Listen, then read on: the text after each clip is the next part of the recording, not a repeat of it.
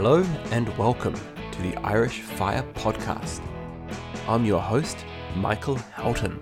I'm an entrepreneur, investor, and financial independence enthusiast, sharing my financial freedom journey. Stay tuned and welcome aboard.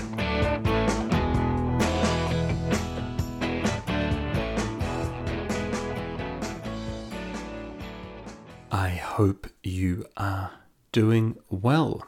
Before we get on to today's topic, I thought it might be nice for me to give some feedback on how many listeners I get on the podcast. It actually isn't something I've really talked about in the past. The podcast is certainly niche and it's small, and I like it that way.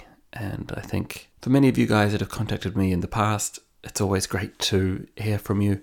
And I think it's fair to say that the FIRE movement, it's a unique thing. It's fairly hard to find people that share the same mind when it comes to pursuing FIRE and being okay with the extremes and being uncomfortable, which I'm looking forward to talking about a little bit on today's episode. But yeah, typically for a podcast episode, these days it's usually around 900 to 1,000 downloads on an episode in the first week. That number then filters out over the next couple of weeks, and it should be noted, if you are new to the podcast, that it does tell my journey hopefully towards financial independence. And in many cases, it is best listened to from start to finish because obviously the story is ongoing. And I guess just a note as well that financial independence is now all but certain for me and our family. It is now just a question of how long are we willing to wait, because as you guys know, we recently reached our halfway mark. So it gives us many, many great options, and I'm still exploring and thinking about what some of those options could be, which actually ties nicely onto today's episode. This episode is called The Elephant in the Room. And the thoughts on this come back from an email I received a couple of weeks back from a gentleman called Damien. I can't stress enough that pursuing FIRE is hard. And to do it, you're going to have to get fairly uncomfortable when it comes to trying to make it happen and make the numbers work. And it's kind of a twofold thing because you need to be uncomfortable on the income side as well as the expenses side. But Damien's email wanted to call me out on a couple of things, and I really appreciate it. I thought it was a great email, and thank you, Damien, for spending so much time composing it. There's actually so much to the email that I could have actually broken it up into several episodes, and perhaps I will come back to some of the other points in future episodes, but I wanted to start with some of the core things from it. And the subject of the email was moderation, moderation, moderation. And here's a bit of a snippet from the email. Here is my hot take. I think you need to slow down and do things in moderation. I get the impression that you're very much an all-in or nothing kind of person. You seem to bite off more than you can chew, and I think this comes against you a lot. It happened with peer-to-peer lending, it happened with your work-life balance, and now I think it's happening with property. When you purchased the first investment property, I thought, cool, let's follow this journey and see how it goes for him. But the next thing, you had 3 or 4 investment properties. You were all in. It got to the point where I could no longer relate to what you were aiming for. And now, for you to say that you're considering going back to ETFs, I think it was a bit mad. I think if you stuck with one rental property for a year or more and then decided if it was for you, that would have been a better shout. Likewise, with your work-life balance. I believe you cut back before or semi-retired and then wanted more. So you ramped up your working week massively. Saving 10k a month is amazing, fair play, but burnout was inevitable. You went from cutting back to overdoing it to cutting back now again. I just wonder if a happy medium somewhere between a full cutback and a 40-hour work week would be much better for you. It would be steady. There would be no need for extremes. Alright, so there's a lot in it, and I had to reflect a few times when I read it, and as I mentioned, that was only a snippet of the email. I guess before I crack on with it too far, I just want to clarify a couple of things as well. So certainly a couple of episodes ago, I mentioned that I might be willing to sell some of those properties long term. However, I certainly never implied that that was going to be anytime soon. Property makes up roughly 60 to 70% of our portfolio at the moment. So we're certainly not all in on property, and we're fairly comfortable with the 3 investment properties that we do have. So it's certainly not going to be any changes there anytime soon. Fundamentally, the only difference was that I've realized that when I first purchased those properties, I planned to never sell, whereas now I'm at least open to the idea of possibly selling at some point in the future once the equity builds up to such a point that I could just simply move it into stocks instead. So it's certainly not something that's going to happen in the short term, and there's certainly no direct change of plan. I'm very happy being a landlord at the moment on the 3 properties that we do have, and don't foresee any changes anytime soon there. And secondly, in relation to peer-to-peer lending, obviously if you have been listening way back in 2019, I was fairly big on peer-to-peer lending at the time. Now as it is, I've now realized pretty quickly in 2020 that peer-to-peer lending being unregulated led to some, let's call it, naughty behavior by some of the lenders, which resulted in me and others losing a fairly significant chunk of money. I think from memory, all in I was down, let's say 8,000 euros from peer-to-peer lending, which when you look back these days is very much a rounding error in terms of like my equity portfolio last month, on paper anyway, went up by 5,000 euros. So it's one of these things where early on it definitely hurts, but the longer that you're investing, the less of an issue that becomes. So I just wanted to clarify a couple of those things before I crack on too far with the episode. But Damien is right.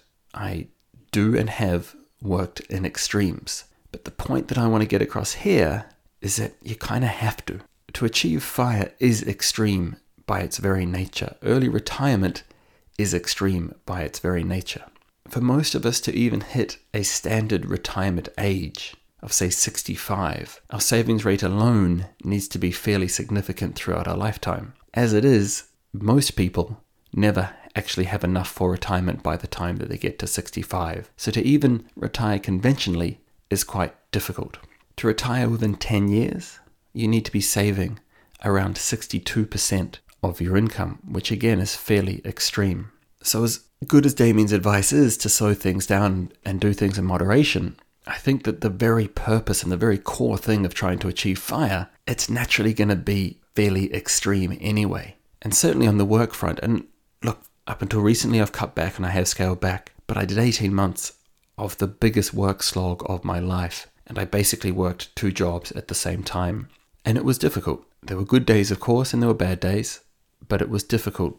But it did allow us to save a significant amount of money. Saving 10,000 euros per month on top of expenses for our family of 5 was extreme, and we were totally all in on that. However, the net result was that the FIRE portfolio moved significantly, and it allowed us to get to this position, and we now have all of these various options. And the first point I want to make on this is that life isn't linear. It's very easy to say, would you not just find a balance and just do that sustainably? But unfortunately in life, we have all of these various factors, right? So we have children, job opportunities, health issues, relationship challenges, extra expenses, travel desires, toxic work, recessions, and black swan events. All things that can change our savings rate significantly along the way. So we have all of these various factors coming in, but there's also a few other things as well. When we start our FIRE journeys, compounding is important obviously within our investment portfolio, but I think compounding is actually more important within our income and our expenses. And so typically when we start, our savings rate is small, and then we start to work on the 3 key aspects that we need to, which is investing, expenses, and income. And we get better at each of those. And by getting better at each of those, we're able to then increase our savings rate overall. At the same time, we tend to make a few discoveries along the way. So for example, in 2019, when I started cutting back down to part-time work, I made this awesome discovery, and many of you guys have probably already realized this, that if you can save 50% of your income, then that would actually allow you to work half as much as you do now and have exactly the same quality of life, because all you're doing is not saving, but your lifestyle is exactly the same by the fact that you have all this free time. And so that's effectively what happened to me in 2019. I quickly realized, oh my goodness, this whole FIRE thing is going to take me decades, but I can start having some of those great things from FIRE now. And so let's do that and just save 1,000 euros a month and basically live this slow FIRE journey, which is fine. And many people do that, and it was a good thing to do. However, at some point, I eventually realized, well, look, I'm still making good money and other opportunities come along, and look, should we go back and have a crack at this thing a little bit more? And we realized that maybe our portfolio needs more capital so we can get the compounding that we need. And so effectively, as I did in 2020, I went back to working a little bit harder. And then, of course, eventually, as what happened in late 2021, as opportunities come along, markets change and the job market was crazy. And initially, from memory, around October, I had actually declared that I was going back to Slowfire. My portfolio had hit around 200,000 euros and I was ready to go back. I'd found a really nice, cushy project and everything was looking good. And then, lo and behold, I got a LinkedIn message for a job opportunity of even more money working for a huge company, and it was so good that I simply couldn't turn it down. So I made the decision to go back. I sold out. I admit it, I did. I chased some money. And so the way that I see it is that yes, it was extreme and yes, it was anything but stable. However, it did work for us because we realized that there was this opportunity that came that allowed us to do that. And really the last point I want to make on this is that no matter how you crunch your numbers, assuming that you're starting from zero, which we effectively were in 2018 when we started, whilst we didn't have a single investment, we didn't have any debt, and we did have a really low mortgage cost. So we had quite a solid base to start from, which certainly helped. We did start effectively from zero. The long-term income amount that we need in today's money is about 32,000 euros per year. That's how we get our FIRE number of roughly 800,000 euros. Now, it should be noted that I use a die with zero calculator to calculate how much money that we need. So it's a little bit different from the 4% rule. And I think for anybody who lives in a country where there's a fairly generous state pension, as there is in Ireland, the die with zero calculator is a far better way to calculate your FIRE number than the 4% rule, simply because the amount of money that we need will actually get less every year, not more, especially as our children grow up. So our average amount of income that we need works out to be around 32,000 euros per year, or effectively 4% of 800,000 if you like. For us to build a portfolio from 0 to 800,000 in say 10 years, we need to save around 5,000 euros per month to do that and hope for obviously solid returns. When I first started in 2018, we were saving around 3,000 euros per month, and that was after spending 12 months prior trying to learn to increase our income. So for us to retire within 10 years back in 2018 simply seemed impossible because we simply didn't have the capacity to earn income. A lot of this stuff you figure out along the way, and that point I made earlier about the fact that we compound our income, we compound our expenses, and we compound our investments kicks in over time. And so naturally it's not linear. We don't start by saving 5,000 euros per month. We build up to it. And in my case, I went from 3,000 euros a month to, again, I mentioned going back to sort of 1,000 euros per month, and then back to 3,000, up to 5,000, and then eventually up to 10,000 was very much our journey. But it was never sustainable, and I openly admitted that it never was sustainable. When I look back on my blog articles, I was always talking about the fact that I was doing this as a short-term measure to get ahead. So it was quite deliberate in the way that I went about it. And I knew that it had a shelf life. Saving 5,000 euros per month to be able to retire in 10 years is extreme no matter which way you do it. And to find a way to do that sustainably is very, very difficult. My seasoned approach to doing this, in my opinion, is a better way because I motivate myself. At the moment, I've pulled back and I get time to think and reflect and plan for that next opportunity. Would I consider going back and saving more? At this stage, probably not, but I'm not necessarily against it, particularly if we get another black swan event, such as maybe the share market gets cheaper or property in particular gets cheaper, and there's a reason for me or a motivation for me to actually work towards, say, buying another investment property or putting more money into the share market. Overall, to be able to retire within 10 years, you're pretty much going to need most of the following. So a high income, a lucky streak with portfolio returns, low expenses, the ability to stick it out for long enough, and likely making FIRE an obsession. And because of this nature of it being difficult, you're probably going to have periods of working harder and longer than at other times, especially such as last year when the portfolio isn't performing. And it might be easy to say, right, well, hang on, 10 years, okay, 10 years is hard, but what if we push that out to 20 years? How does that change? Maybe 20 years is a more moderate approach to take. And here's the funny thing, even at 20 years, you're still going to need to save around 2,000 euros per month to hit FIRE within 20 years.